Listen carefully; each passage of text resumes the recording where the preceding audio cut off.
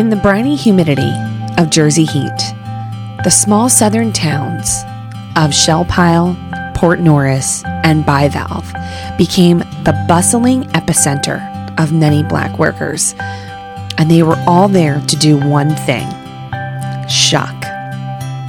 So much so that from the late 1800s to the 1940s, they were monikered the oyster capital of the world.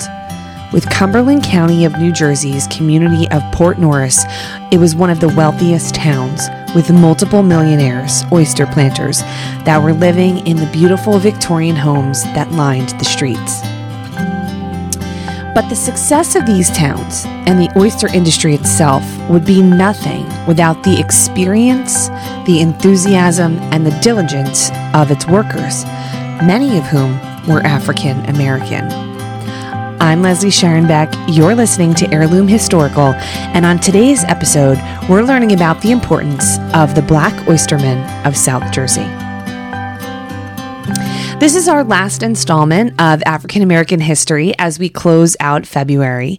And since this year's theme was all about the culture and artistry that the Black community has developed here in America over the past 400 or so years, I thought I would talk about the importance of the folk artistry of foodways, something that we often tend to forget, and the cultural heritage and nuances that would have been passed down from generation to generation as a part of this South Jersey community. Now, only a ship's sail away from South Jersey was the Chesapeake region, an area that harbored enslaved bodies since the late 1600s.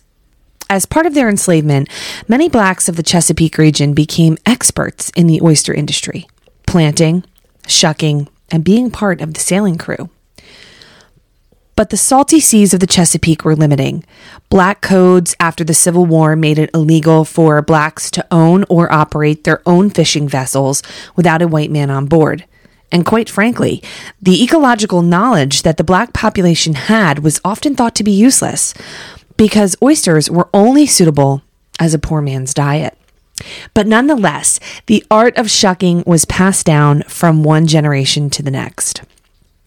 And it wasn't until 1825 that a black man and also abolitionist Thomas Downing would open an oyster saloon in the middle of the financial district in New York City, that the oyster would then become popular. These oyster bars, dives, if you will, since you would have to dive down the stairs to get to them, all changed when Downing began allowing women and children, perish the thought, into his bar. And he made it his job to sell the best oysters from the day's catch. With the oyster's elite status secured, a pathway to freedom was procured for African Americans that were enslaved or victimized of the black codes along the Atlantic coast. It was no surprise then that the Underground Railroad, the escape route to Canada, would cross paths with a few oyster beds along the Jersey coastline on the way to safety. So by the early 1900s, the oyster industry had become the linchpin of the economy in South Jersey, with black workers providing the bulk of the intensive labor. These people would travel up from the Chesapeake when the crabbing season was over, and many of them ended up staying for generations. These migrant hands would work day in and day out throughout the summer. At times, there would be between 1,000 and 2,500 people living in that small coastal town of Shellpile. Shellpile had only a few main streets, with wooden barracks erected on stilts over the salt marshes. They were rudimentary makeshift homes with no insulation. Two-storied high apartments, known as Berry Row, as they were owned by Miller Berry, lined both sides of the streets.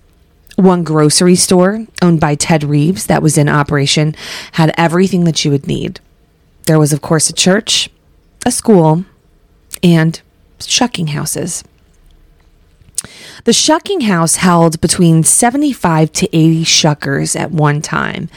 Men and eventually women would work 12-hour shifts from 6 to 6 or 5 to 5. You would have to stand on a shucking box, waiting for oysters to be placed by a skimmer. This was a piecemeal work, and you were paid by the gallon. Typically, Blacks were paid 20 cents for a gallon of oysters, and a good shucker could get between 35 and 40 gallons a day. What it must have been like to have been in that house, not only the smell, which was probably atrocious, but the sound.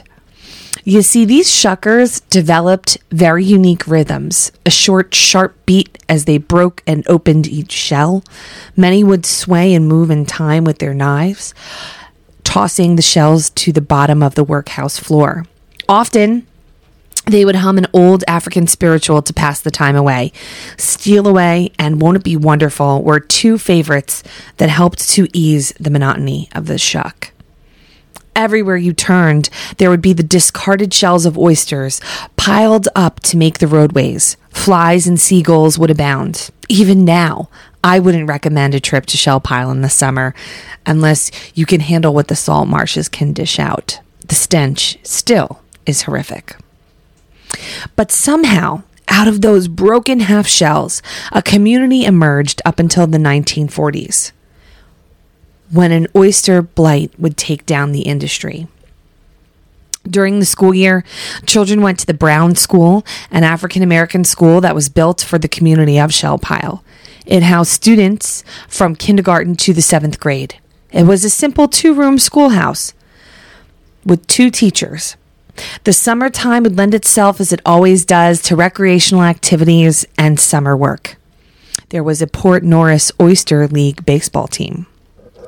Salt hay fields would provide a job for teenagers from April to June, earning $4 a day for harvesting. Children would play along the banks and in the Maurice River, cooling themselves off from a hot summer day, jumping from oyster float to oyster float. Fred Tarleton, with his homemade eel pots, known by the locals as the Eel Man, had cornered the market for eel meat, which apparently then, when fried, tastes just like chicken. And at night, with pockets full of cash from the day's worth of shucking, speakeasies and gambling rings would abound, if you knew just where to look. And in that one small square mile, Shell Pile, for a short period of time, flourished. These Black men and women worked tirelessly to not only shuck those oysters, but form a community to provide their children with schooling and perhaps the chance at something they themselves would have never experienced without the income generated from their skillful labor. They survived a starve out in 1933 when the Depression hit, and the citizens of Camden had rushed to the aid of Shell Pile in providing food, medicine, and other sustenance.